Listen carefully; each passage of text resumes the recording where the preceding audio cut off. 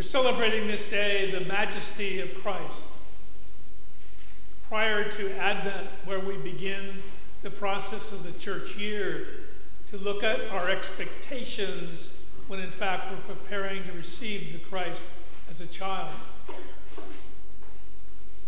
The passage from Hebrews explains a lot about the feelings of the Christian tradition, particularly in terms of people being spoken to through prophets and sages. And then coming to the whole birth of Christ and his, in fact, ministry to all, and seen as the majesty of Christ. Then we come up with this gospel that has him dying. And it's a shock to me when we're talking about in the epistle lesson this presence of Christ, the confirmation that he is with God and that he still reigns with us. Then to turn and have the story about his death being mocked, being challenged by questions, Pilate asking him, "Are you the king of the Jews?" The Sadducees and the Pharisees and others had accused him of various problems and creating problems for them. So they in fact turned him over. And he didn't say anything in response. Now that's, to me, I don't know that I would have had the kind of depth of faith in God, our Creator, to be able to not say something about the challenges to my personage. Yet Jesus did not raise a word. This really befuddles me, because why didn't he speak up? And he simply says, "And so you say." He didn't answer the questions of the Jewish elite. So they persecuted him. They made another person carry his cross to Golgotha. And then we find that the guard watching him mocked him. But he still did not respond to the mocking. So what are we supposed to figure out about this? I mean, how can we in fact give our faith the courage and the strength to speak the truth and the love of God when Jesus didn't even respond to his accusers? To me, stumbling over this and working to understand why on earth would they choose this gospel with that epistle? It seems to be counterindicated. And yet, the gospel is appropriate because, in fact, his death causes a change in our life in faith. We learned during Easter that the women went to take care of Jesus' body and found the tomb empty. And the angel saying, or if you're looking for him, he's not here, he's risen from the dead.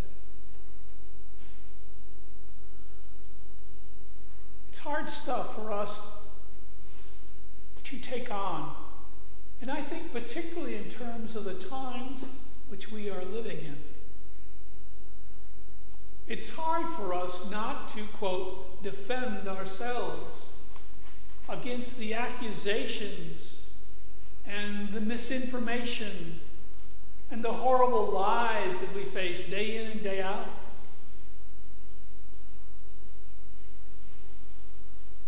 I've often thought to myself, how on earth can I even begin to express my faith when so many people are so willing to open their hearts to lies?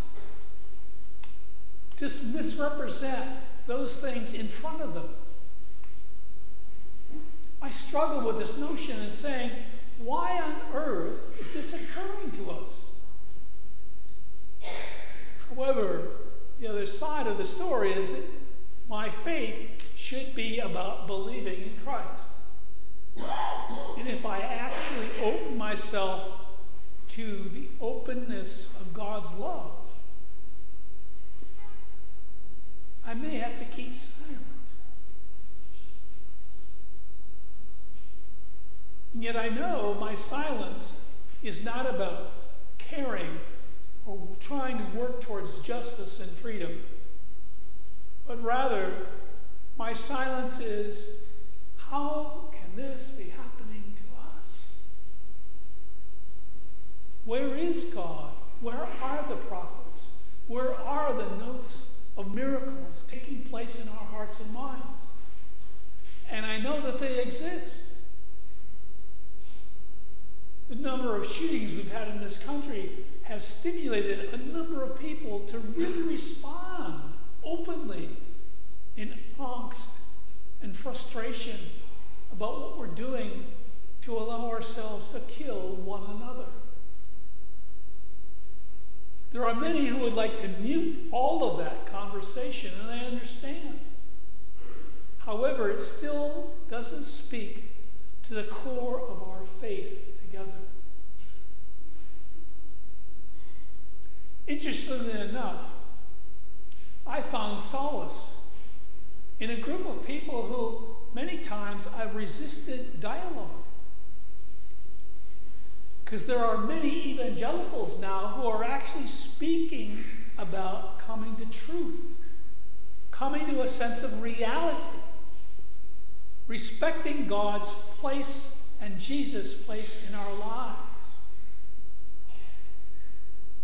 This is quite a shock to me, because for the longest time, it was cast as though the evangelicals agreed with lying and deceit, which is not true.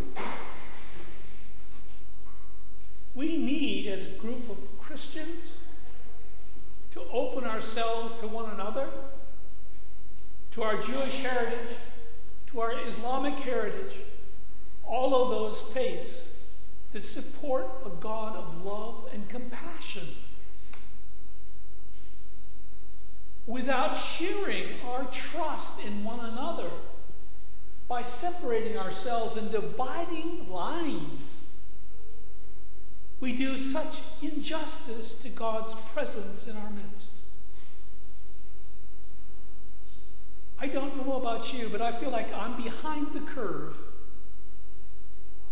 And I find I'm very frustrated about what can I say and what can I do to impact others. I guess one of my problems is I see it as a huge issue. And I worry about the numbers involved as opposed to sharing with each one of you individually the love of Christ, the gift that Christ gives us in terms of truth, justice, and freedom.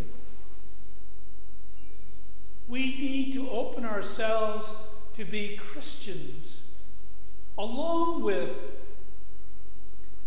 Jews, along with Islam, along with the other cultures that confess in presence of God, of a loving deity to be in our midst. Without those friendships, without those sharings, we lose sight and we retreat to our defensive side, which cannot see clearly the truth any longer. I would hope that all of us, from this day on, will think about God's love of all people.